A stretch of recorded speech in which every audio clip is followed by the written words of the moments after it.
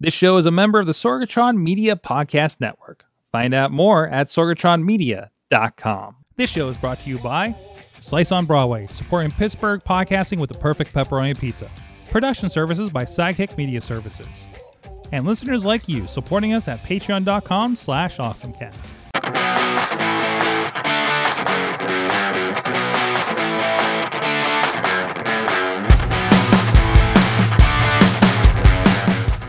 Time to get geeky, get awesome. It is the AwesomeCast. I'm Mike Sorg at Sorgatron on the Twitter here in the Sorgatron Media Studios in Pittsburgh, Pennsylvania for episode 660 of the AwesomeCast. We're so glad you guys could join us here today. We're with us, first of all, from Studio C in the Big D of Dormont, Pennsylvania. He is a gadget guru with Big Bank International, Esquire. He is John Chichilla. Your camera looks so much better this week. Everything's actually clicked in. Everything's working. Audio's working, video's working. We're 100%. I think. I guess we'll find out. There you go. I guess so. Also with us, they could all break it at any given point. Yeah, hello technology, right? Anyways, also with us from the iPhoneography podcast and also a regular contributor here in the AwesomeCast and the Wrestling Mayhem Show, Dave Ponner is with us. Hey, Torg. Thanks for having me on. Always glad to be on. Excellent. And also with us, I missed. Hold on. Checking the LinkedIn real quick. Founders and CEO of Kloopify, Daniela Osio, with us as well on the line. How you doing? Hello. Excited to be here. Enjoying this awesome chat. I'm so glad. I'm so glad you could join us on the last minute. We just learned about your MMA background, which I definitely want to talk with you on Patreon afterwards. No, we were going to have Kit Mueller on. I know something came up with him, and you were the first recommendation. And thank you so much for doing this on such short notice. Absolutely, happy to help Kit, and then I was able to get some tips from Kit along the way. So excited. Oh, he gave you the podcast rundown on this one? Oh, definitely. He did. He's like, let me prepare you for what you're about to experience, and gave me background. So I may know a little bit more about you than you know about me at this point. Oh, that's scary. That is a little bit scary. Well, let's kick off with our awesome things of the week. First of all, Chilla, I think you got you got one everybody's been dealing with lately, or everybody's been playing lately, at least it seems. I've been playing Spider-Man 2. What, for Spider-Man 2? Yes. So I mean, it's the primary. I actually got a used PlayStation 4 to pick up the first one, and it was after all the DLC had been released. So I got to spend a lot of time with that. Then I actually picked up PlayStation 5 and grabbed the Miles Morales content or game. And then now Spider-Man 2. I had so much fun with them. I repurchased it on the Steam Deck so I can take it everywhere easily. And then I pre-ordered Spider-Man 2. I'm unhappy to hear that you can complete the game in as quick as 20 hours. Oh, is that all? I try to go through all of the side missions and everything. I don't think I have 20 hours in yet, but I probably have a good 15 from over the weekend. Mm-hmm. So, but like I said, playing all the side content, playing everything, I'm sure there will be downloadable content for this one too.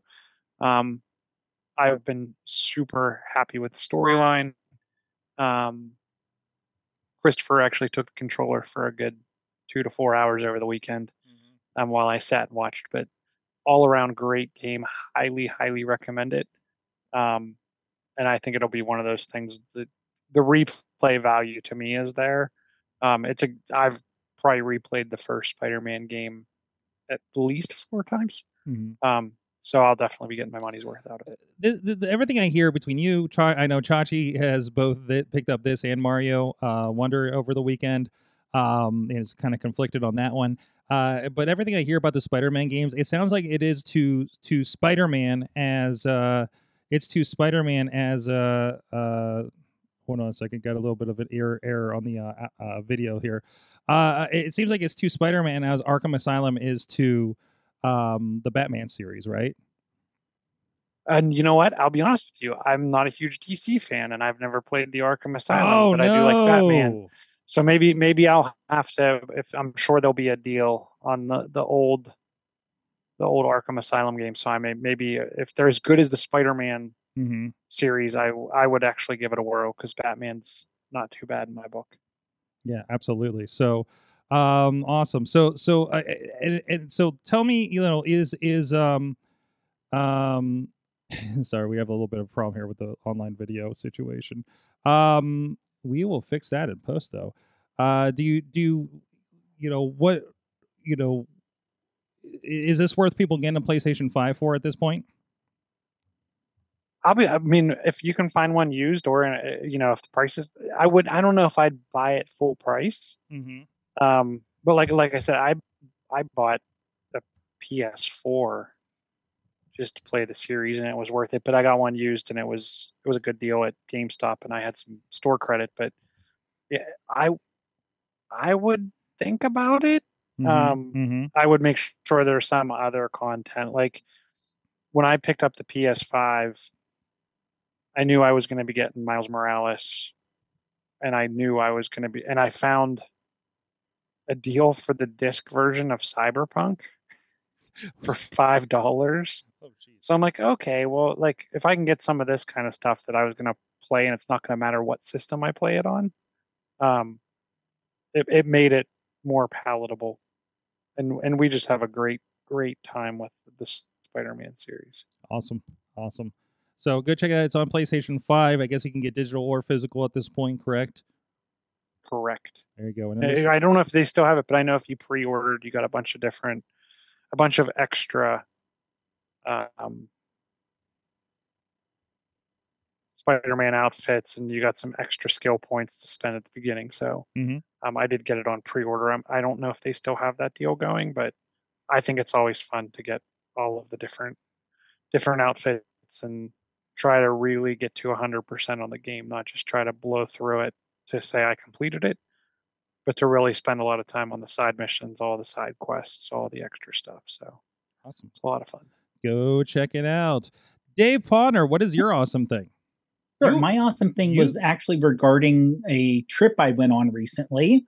I went actually visited my dad who lives out in Rancho Mirage. And as part of the trip, we went to the Palm Springs Air Museum. And so of course, you can actually see, they actually have there's 5 hangars there. And they have full-sized planes from World War II, Vietnam, Korea, Cold War, just everything there. Tons of planes there, including an F-117 Nighthawk stealth bomber.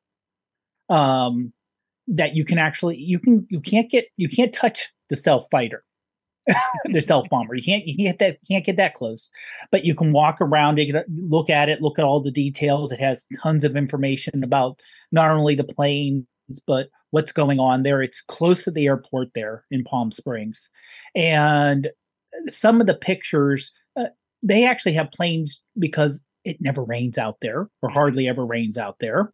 They have planes just outside. You can walk around, get up, get close to, and especially with the mountains in the background. The views are just amazing, and the different planes out there are just incredible. Yeah. And I took some of the pictures, and like I said, these are like a lot of these are 1950s, 1960s. You have a chance to actually get in the plane itself. Nice. You can see that they have a photo shoot for that one. That's the view from inside the cockpit. Mm-hmm. A bit of a tight fit, but it is nice. It is kind of neat to see it from in there. You can actually get into that one that was behind there. That's where the paratroopers were getting ready to jump out. So as the paratroopers were on the plane getting ready to jump out, think about the scene from like Suicide Squad, the first one. They're all in the back ready to jump. Yep. That's actually any Expendables movie. True. So you're actually back there in the next where you see that little staircase off to the left, up to the flight deck. That's where the next photo is taken from, with me in the cockpit there. Nice. So it like I said, and there's kind of the back end of the Black Hawk there, with the tail the way it is. Nice. That looks fun. And oh yeah, it tons of it. Like I said, tons of information. It's a reasonable price. I think it was $20-some to get there. So reasonable price to get there if you happen to be out in the Southern California, that area. It was a nice area to get to. Some of the souvenirs were a little pricey, but they were. If I would have had a couple $100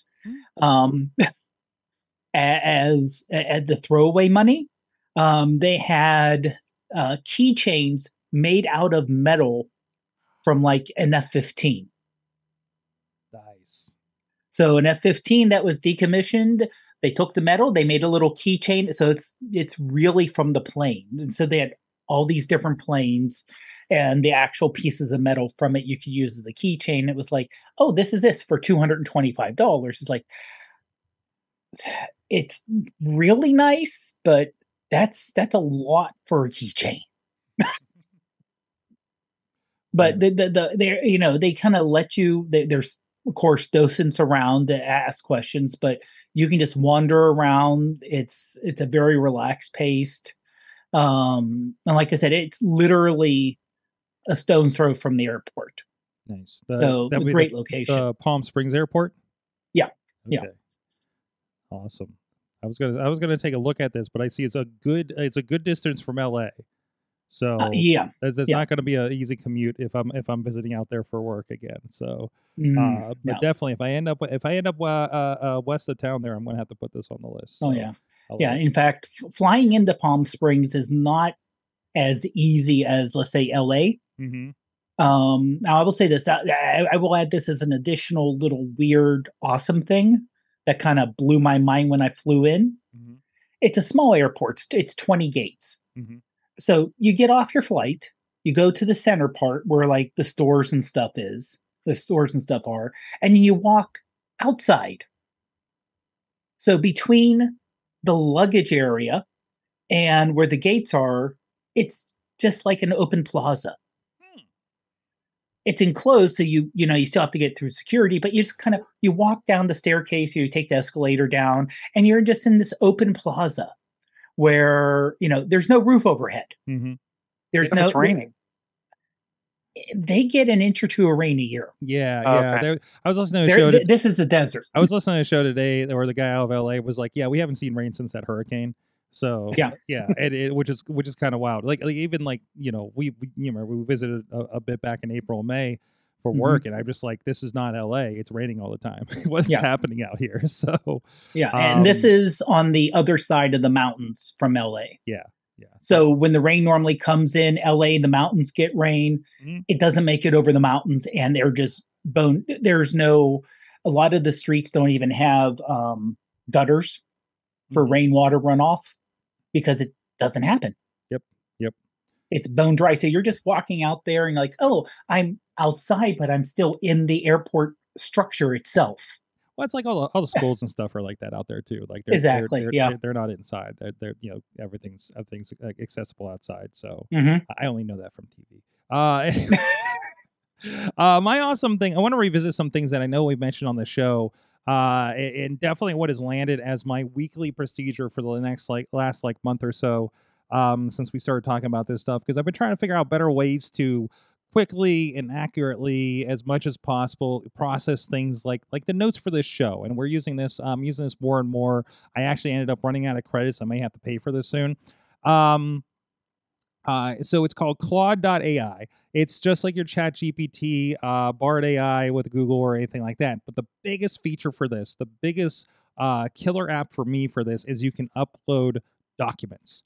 So we've talked about before, I think one of the biggest killer things, I saw this at a business presentation we were filming a little bit ago at the Level Summit. They were talking about for business and advertising, how this applies to, more just than just having general content that may or may not be true that you're pulling out of like a Chat GPT. I want to give a document and have it do things with this document, right? So I want to take that document and and and be able to go in and ask it questions, ask it to reformat it, all those kinds of things. Sorry, just double checking something on the video here. And what I've ended up doing is I've mentioned before a project called Content Groove, that kind of AI, with AI gives you recommendations. It's helped me with my clipping process for doing things like the TikToks and things like that. If it loads here, there you go. You see the suggestions, and I've been just this has turned into something I do on my phone now to make my TikTok clips, pull things out of this show, and it just sucks in the the YouTube video that we make right now, except for the technical issues I just made at the beginning by seeing that an audio wasn't plugged in. So we'll fix that later. But in here, you can go into the info, download the captions, and this is about the cleanest captions that I've seen. You can send in stuff like from YouTube, but there's a lot of numbers in there, and I'm always worried about that kind of messing things up, messing up the results maybe. So I'm able to plug in everything we talk about here on the AwesomeCast and do things like create the bullet points. So we pull this in, we clean it up, and that's our show notes. We throw the links in here and everything. Hey, I want 100 words summary that I can throw in the short description on the podcast. Give me some tags for this episode for the blog post. Turn those into hashtags for the social media posts, and boom, I'm done. This is stuff I would hem and haw in. My brain just doesn't wrap around it. And of course, it's well after the show, and I'm trying to figure out, okay, which of these stories did we actually talk about? Was there anything off story that we actually talked about? And today, I just discovered, so I feel like an idiot for not thinking about this about 2 or 3 months ago when we started doing this process. But I was taking some old educational grand rounds for our friend of Fish Without Bait. So it's all mindfulness and therapeutic, and a lot of like talk about sleep disorders and alcohol addiction and things like that, right? So the question I started asking it was, what questions get answered by this video? And if you know enough about YouTube, SEO, and things like that, the biggest things that do well on YouTube, literally I'm sitting there asking, how do I install an N on an SDI cord? And I get 100 videos for that, right? The more that your video answers certain questions, that's one big key factor to make it do well on YouTube. I, by the way, just started this today. We'll see if it actually results the way that I'm applying it. But that was like a huge killer feature. It's looking at the script and say, okay, what gets answered by this? And it pops out those questions. Read them over, make sure they make the most sense, and then you're pretty good to go. Vet everything, of course, if you're using this. But this has been the most powerful AI for me, and at least for this sort of work. Claude.ai, CLAUDE.ai, and that is from Anthropic. Who's one of the big AI groups out there that I know I've heard about in a lot of the podcasts. So and if you get about 10 or 20 submissions before they start limiting you, and even I was doing this through the afternoon, and I was just cut off until like 6 p.m. So it's not cutting you off for like a day or anything like that. But the $20 a month is going to upgrade you to Claude 2, so it'll be a little bit better, better access during high traffic, same kind of stuff if you're paying for ChatGPT as well. So I'm like this close to starting to pay for this thing, by the way, except for and only because all the work that I do for it is literally on Tuesdays when I do podcasts at this moment. So because most other days I'm either editing or I'm doing live production. So that has been pretty good. So Claude.ai.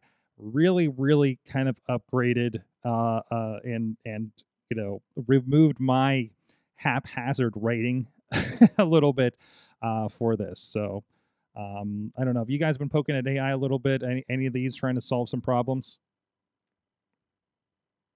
I've used ChatGPT just more for general question and answer, but also writing prompts.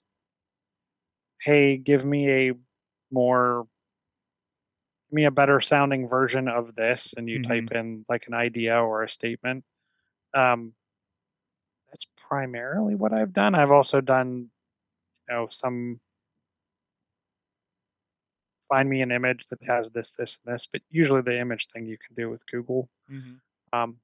Other than that, I don't know. The biggest challenge is wrapping your head around what these things can do for you, right? Right, and it's also finding the use case where I feel comfortable using the AI for it. Danielle, are you using this any in your work by chance? Yeah. Well, I think the way that I like to use it so far is if I have a really long like consultant document, like a research project about the industry that I'm going after, I'll copy it all into ChatGPT and said, read this and give me like the top 5 bullet points of things that I need to know. Mm-hmm. And then if I want to, and then also for blog creation. So not the actual blog, but writing the LinkedIn post, like give me a way that I can post about this on LinkedIn. And then I have to be really clear about the language. Like, from the point of view of the CEO of the company that's posting this blog, and I can get pretty good results. I've also started to use, Otter AI I use during meetings, which is really nice because I no longer have to like take notes and be really worried about writing things down. I can really just focus on listening and then go back and read through, listen to the meeting, go back, share notes.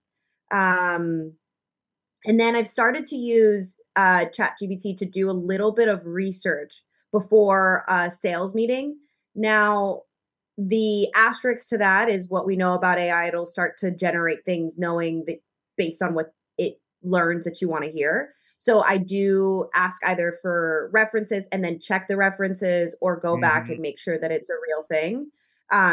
But it just makes my life a little bit easier, especially when it comes to posting content or getting getting dense information and using it to just boil it down so I don't have to read 50-page documents. Yeah, one of the powerful things that I learned is like you can ask it to like, hey, make this a whimsical sounding podcast description or something like that, right? Like you can add a tone to it, and that gets kind of interesting sometimes. Sometimes it gets weird, but but no, we're just at the forefront of this. I was amazed when we did that summit a couple months ago. They had something of an internal X Prize about like, okay, how can we take this and apply this to like the mundane day-to-day things that we do, like processing reports and things like that, which is great if you're a creative marketing firm and you're able to take all that data and not spend half your week throwing that together and get down to the meat of what you need to do. Like that's tremendous. That means you get more done. That means you get more done for the clients. That means you get more billable hours, all that kind of stuff, and get down to the meat of what you're there to do to begin with. So that's very, very less busy work. It takes care of the busy work a lot of times, it seems, right?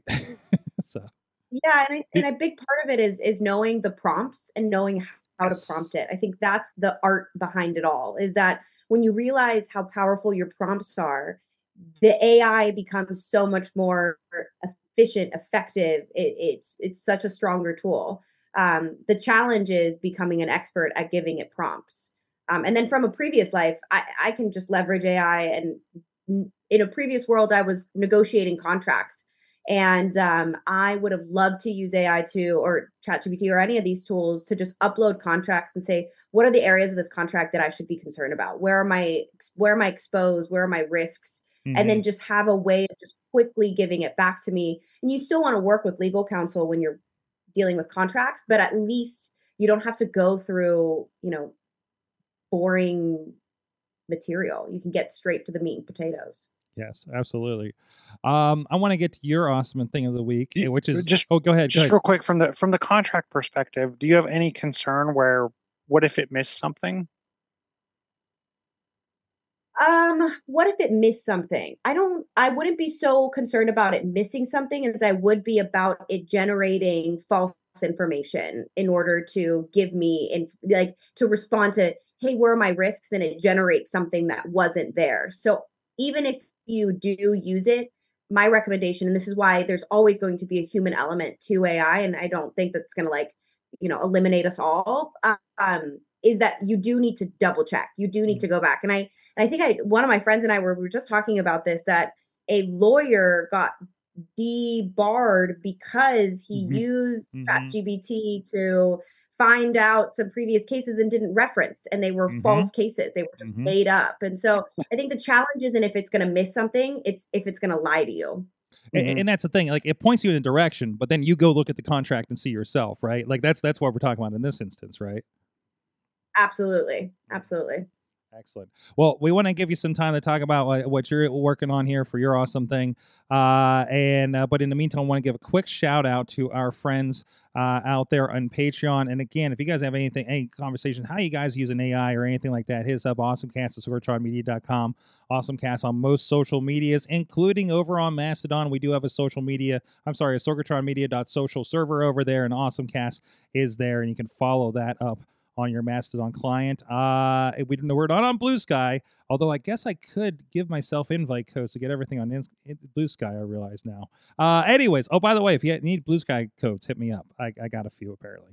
But thank you to our Patreon supporters at patreon.com/awesomecast, our friends at the Coffee Club level, Matt Weller and Cynthia Klosky, and at the fan of the show level, Michael Fedor, John Diggy DeGore, and on the show right now, Dave Ponner, spouse of Roost Jewelry Affair at roostjewelryaffair.com. You guys can get your names in the show, get some exclusive content, support us, and of course, I can say your name and whatever promo for your wife's business that you would like me to in your Patreon. Patreon.com/awesomecast. Daniela, what is Kloopify? Yeah. So Kloopify, it's a startup that was founded in 2021. I am the CEO and co-founder of. And in order to explain Kloopify, I think it's important to understand me, my background, where I came from. So I worked in corporate America in procurement. Procurement's the action of buying goods and services. We feed organizations and we keep them running smoothly. We work with suppliers.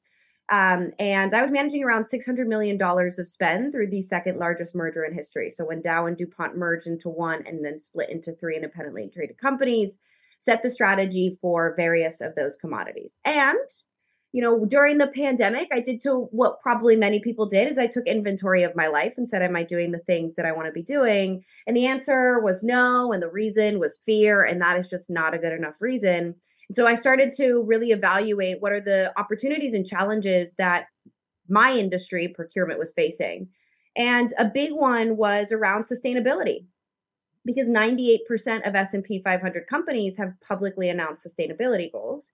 When you start to peel back that onion, you realize that up to 80% of a company's footprint, overall corporate footprint, comes from procurement. We have a saying at Kloopify, similar to you are what you eat, you are what you buy. And I knew firsthand that we didn't have the data or the technology to integrate sustainability as a decision-making factor during the entire procurement process. So when you're negotiating contracts, when you are going out and running bids for proposals, or even just working with strategic suppliers, we had historically just considered price and quality. But now that every CEO in the world was looking at their chief procurement officer and saying, hey, I made this really aggressive carbon neutral goal and I have no idea how I'm going to achieve it, other than it's your job to get it done, every CPO in the country and in the world is going, oh, what now? Mm-hmm.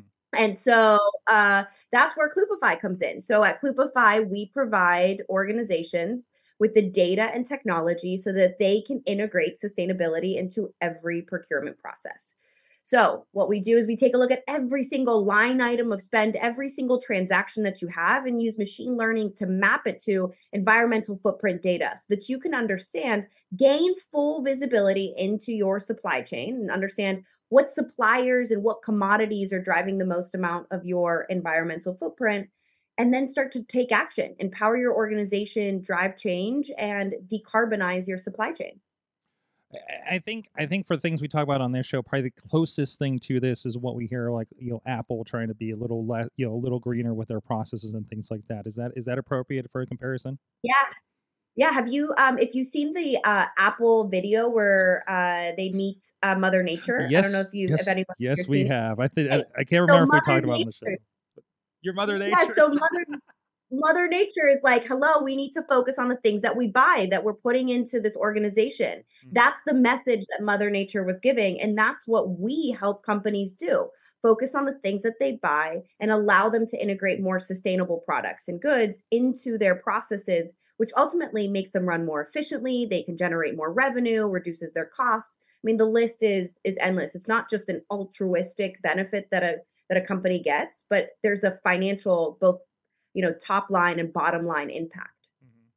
Excellent. So I noticed there's a case study here on your site from the city of Pittsburgh. Yes, yes. That is one of our early clients. The city of Pittsburgh is actually recognized as one of the first cities to really make a public commitment to integrating sustainability into procurement, because they understand that whole concept of you are what you eat, you are what you buy. And so we worked with Jennifer, the chief procurement officer at Pittsburgh, to get her full value chain visibility and then allow her to leverage Kloopify to get better data from her suppliers and make it part of, her team's day-to-day activities. And so we reference that on our website. We also have a couple other, we worked in with some biotech and agricultural companies, and are really excited about kind of scaling and growing the company. Because if we can change the way that organizations spend even just a fraction of their money to go towards less carbon intensive products, we can drastically reduce our carbon footprint.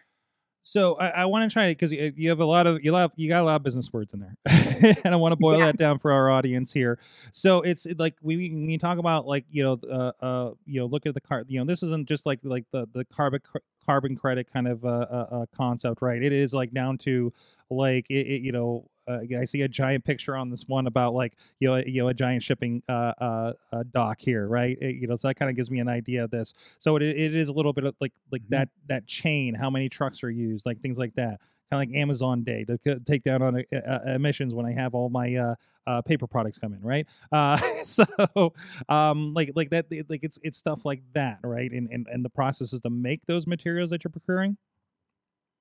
Yeah, so it's actually, we can boil it down to being like, what's the difference between buying this red pen versus that red pen? Okay. Well, there's a quality, there's a cost component when you're evaluating which pen you're going to go for. And then there's also a carbon footprint. This red pen may be using, some recycled material, or, it's using renewable energy during the manufacturing process. And this one is not, which means that this red pen has maybe creates 2 ton less carbon than the other red pen. And so if they're both the same price and they're both the same quality, which one do you go for? Well, the less carbon intensive one. And if you choose the less carbon intensive one, since you are what you eat, you are what you buy, you ultimately are reducing your carbon footprint. And so once we give you the ability to make that choice, whether you're buying transportation, logistics, raw materials, energy, anything that you buy, anything that you procure to make a company run, we can allow you to now understand, well, what's the carbon footprint or the carbon impact of those goods. So and go ahead. I was going to say, my first job actually out of college was in materials management. So it was related to before people started to think about the environmental impact. So basically my job was, well, our end users need we need this kind of mix of product. And then I worked with procurement to say, well, we need this mix of product. We know what we need to get to make this mix of product. And then procurement worked to actually get the materials to make the product so it's kind of the flow of the chain. And back then, this is late 90s, a lot of it was spreadsheets. That was it. That was it. Advances that got it. It was basically, in our plant, I was the one guy who looked at what marketing said in terms of how much we're going to have to sell and what we're going to sell, and the sales going to do great. So we got to build a whole bunch of stuff. And then I went to procurement and they said, well, if we want to sell it here, we're going to have to take 3 months ahead of time to get the product in. And our supplier was in Sweden. So how long does it take, and when do they take off, and when do we need things? And of course, like I said, back then it was guy with a spreadsheet, the entire, because that's as advanced as it was, where now it'd be nice to say, okay, here's the information, this product takes this and this product takes this. Is this really the best overall? Not just looking at the money end of it or the efficiency, but the entire totality. Which is really hard to keep track of manually. So it sounds like we're taking that layer of like time, money, quality, and then adding the environmental layer to it. Exactly. To that equation. Exactly. Is that accurate? Yeah.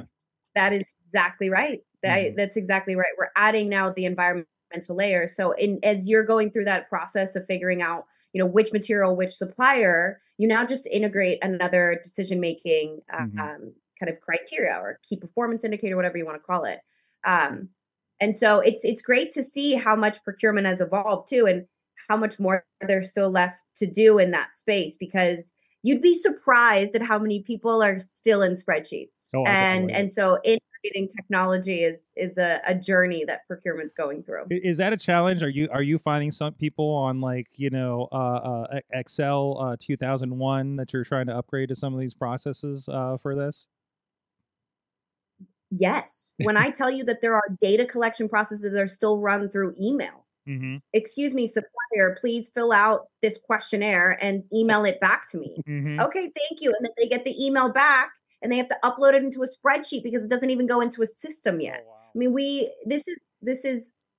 there's a journey, but we're getting there. But yeah, most of the time what we replace at Kloopify are ingrown or in-house solutions. So Excel, huge spreadsheets that they've written macros on and done, a little bit of finessing on the spreadsheet, but it's still a spreadsheet with lots of manual requirements. So is your client base is it just people or companies that are kind of starting this journey already at this?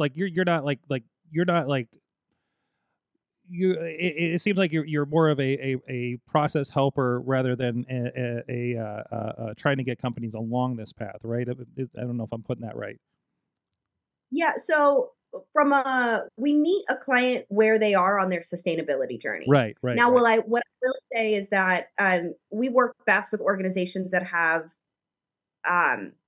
dedicated procurement professionals. Yeah. So big enough teams where there are people that their job is to make sure that they're, feeding the organization, working with suppliers, negotiating contracts. And usually the good rule of thumb is for every 100 suppliers, there is one procurement professional.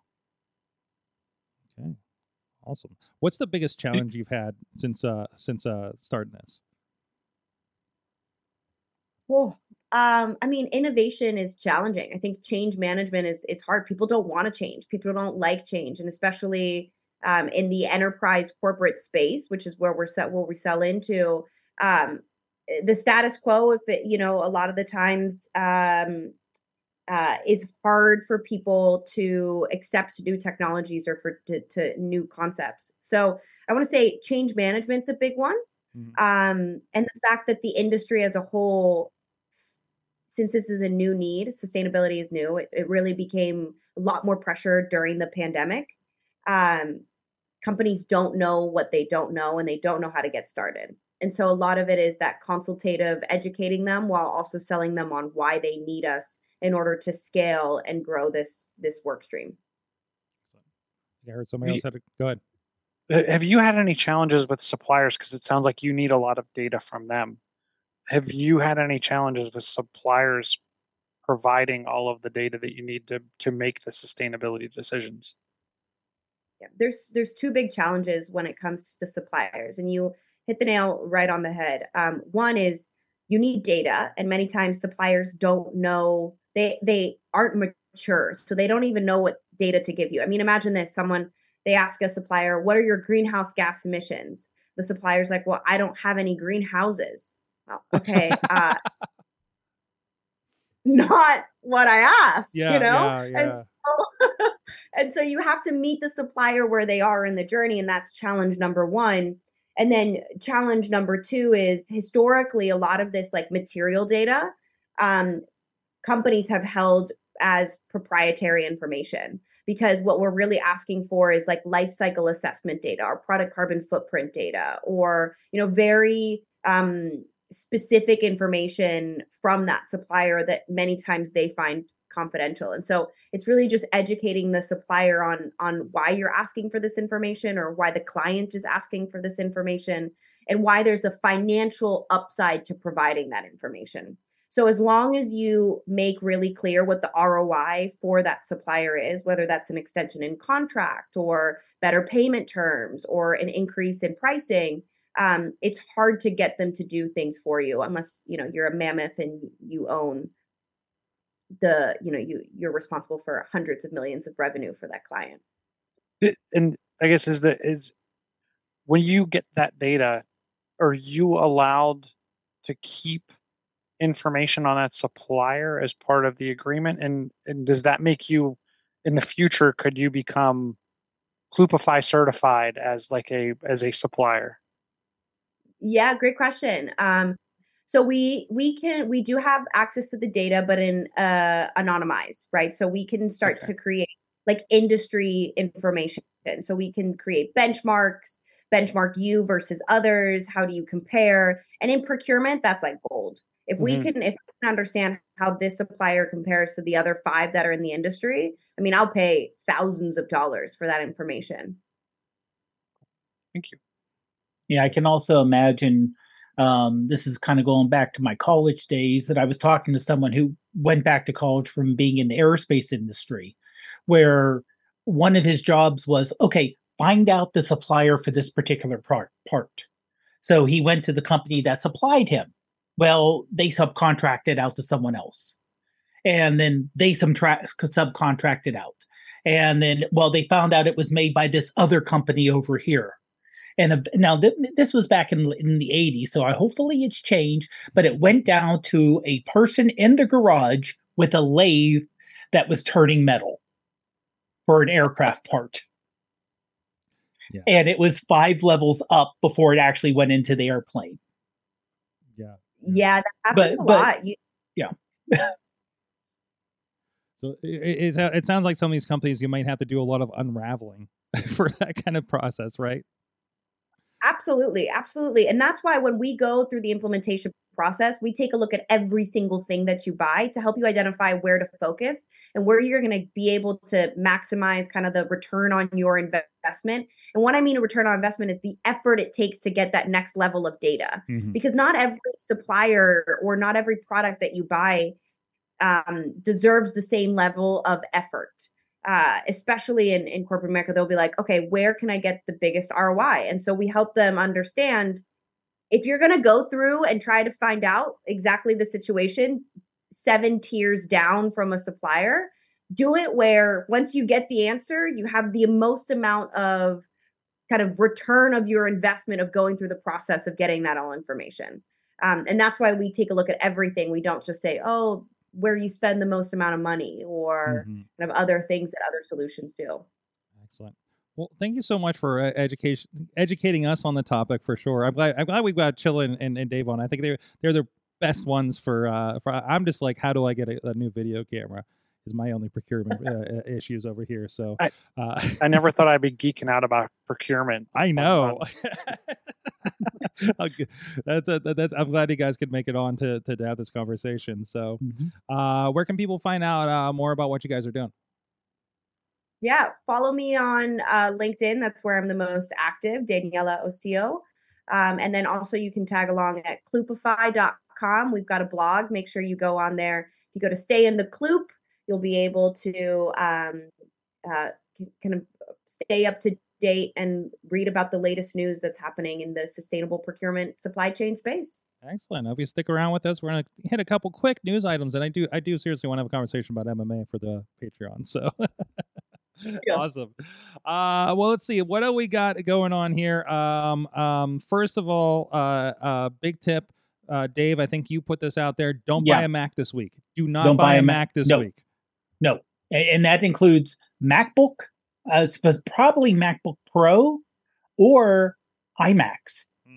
Because Apple announced, and if you notice, it goes into the Finder icon there.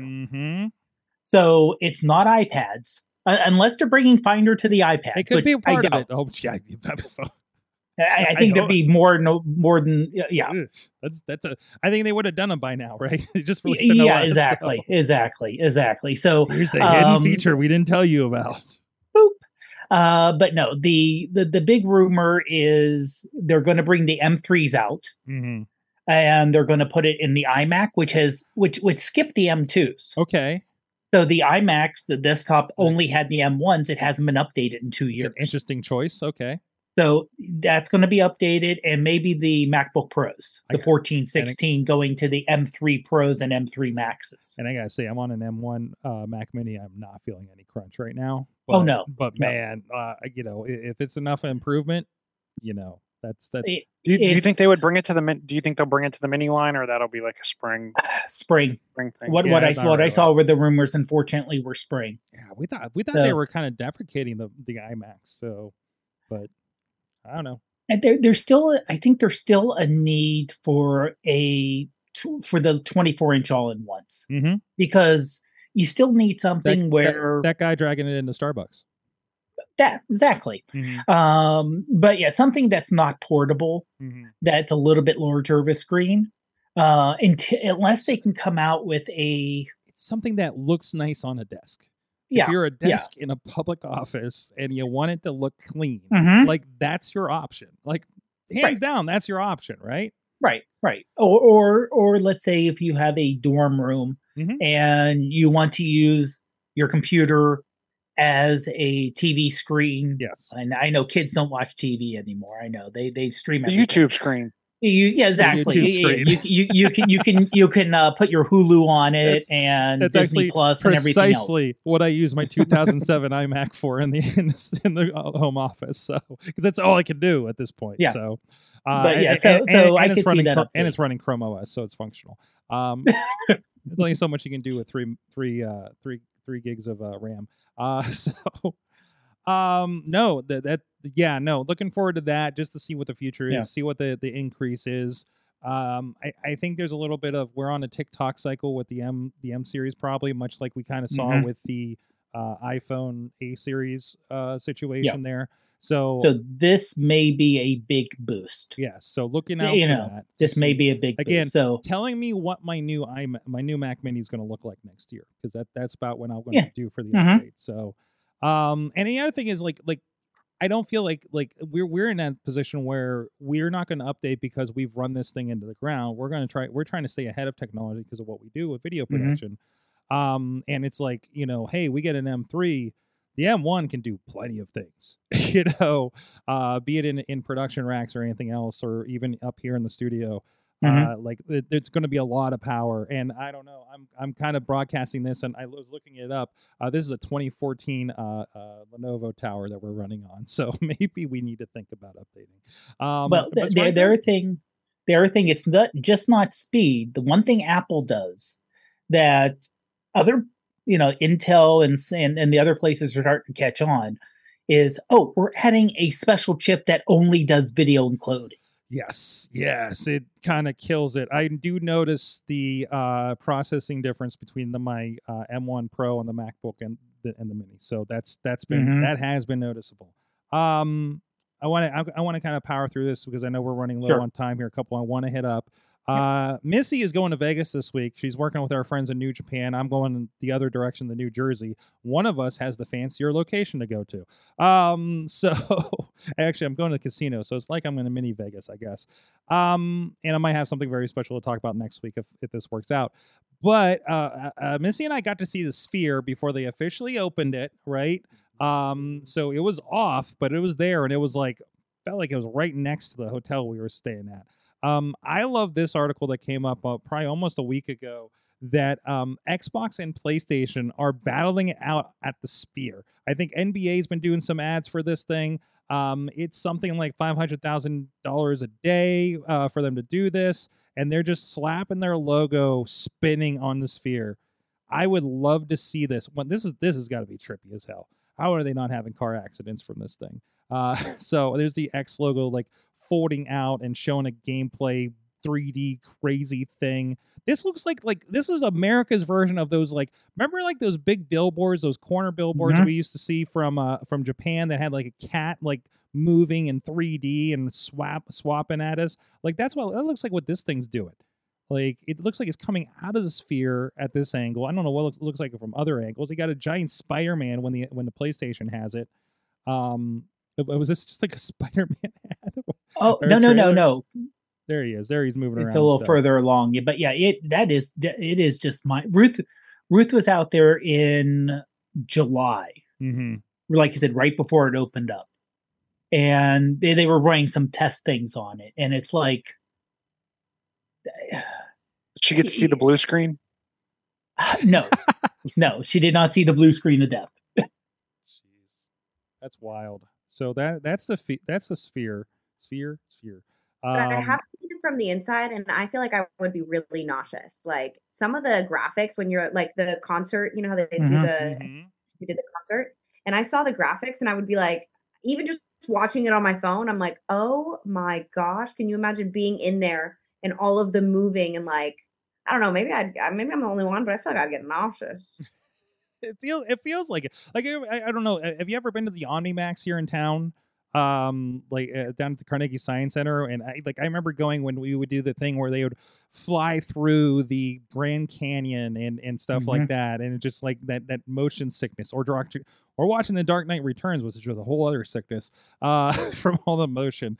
Like it feels like it'd be something like that, because if everything in your peripheral is moving, like that's gonna throw you off so bad, right? Like I'm really curious. Oh, here's a little bit of the graphics from their YouTube.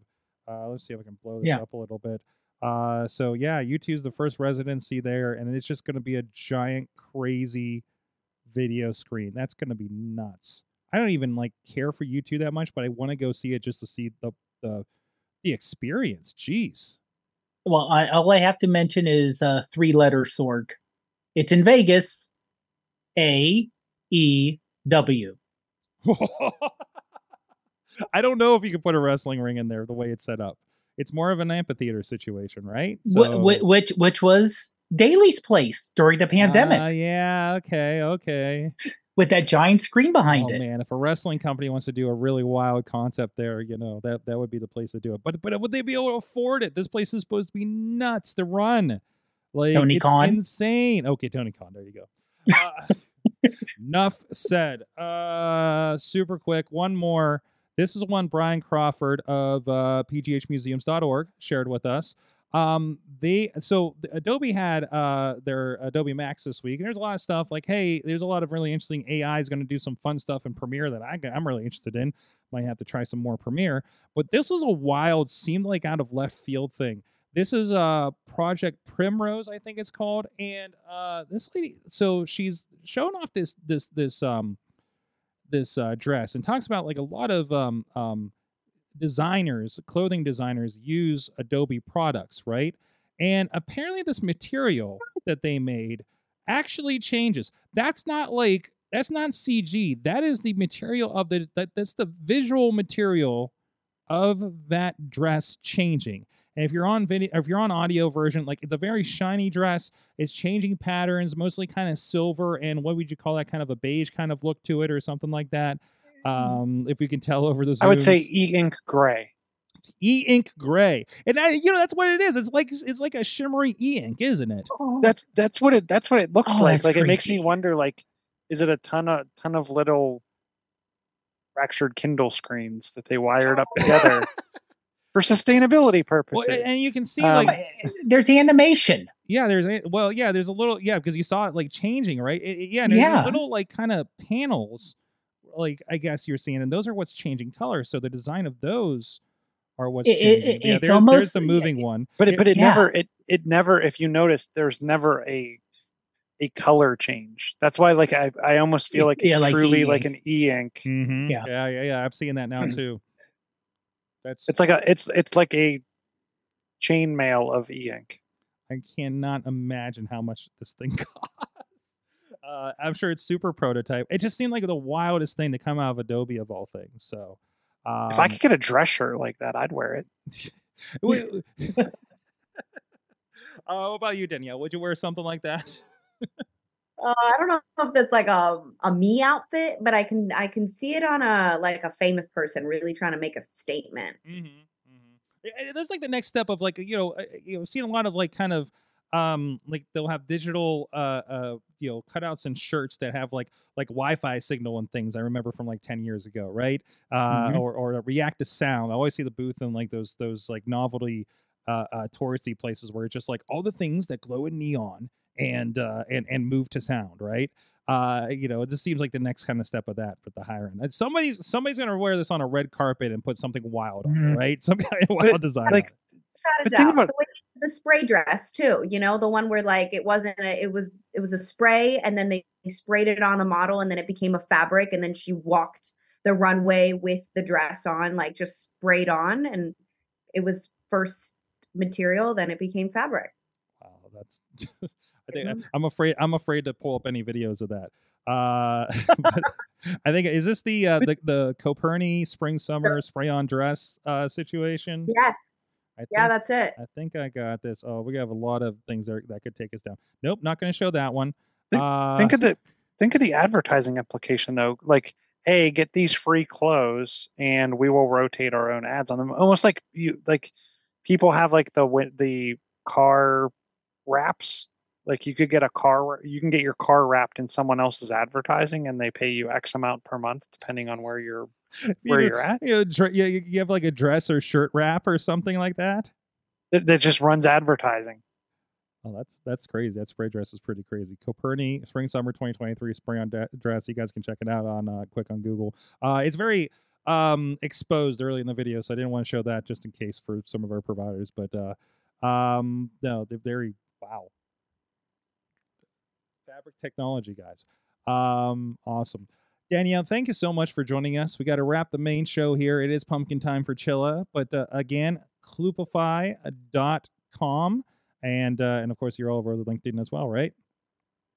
Absolutely. Thanks so much for having me. I've had a blast. This was great. Awesome. And of course, Dave Ponner is the iPhoneography podcast and also a regular in our Wrestling Mayhem show socials as well.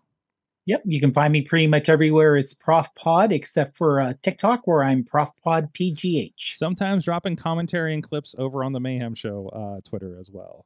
Yes. So, I'm gonna need to give you access to some of the other ones, since who knows with Twitter these days, right? And of course, John Chilla at Chilla. Hold on, let me see if I promised myself I was going to start using these more from our friend. Hold on. Oh, it didn't work. There you go. I got the sounders integrated. From our friend Kid Mental. I finally got it finally got figured out in the system. It's actually an extension in Chrome, and it drops down and I got all my buttons. So it's from something called Soundboard. I think it's soundboard.com or something. Soundboardly. So I got everything all set up here. I got mine too. I'll have to check that out. Check out one of the links too that I put in the show notes. Logitech announced their mix line, which is like virtual audio cable. I think I have one of these installed on my Mac Mini that keeps getting me in trouble when I get on Teams calls. Yeah, this is PC only, I think. It's PC only. It looks like they're really getting into the broadcast and podcast. I have a feeling this will be continually updated, like some of their other newer products. Logitech mix line. Free. Basically, what it's doing is you're rerouting audio. So, hey, I got audio from the video game, my headset, and maybe a chat or something like that, and you're trying to make it all go to the right place for your stream from the right place. But you can individually increase and decrease the audio of a specific app or channel, which I thought was pretty cool. Ooh, that looks fun. Awesome. All right, thank you guys so much. This has been your AwesomeCast. You can check out everything, awesomecast.com for the podcast. Subscribe to it, videos all over the place. And thank you guys so much. We'll see you next time. You have been our awesome audience. Have an awesome week.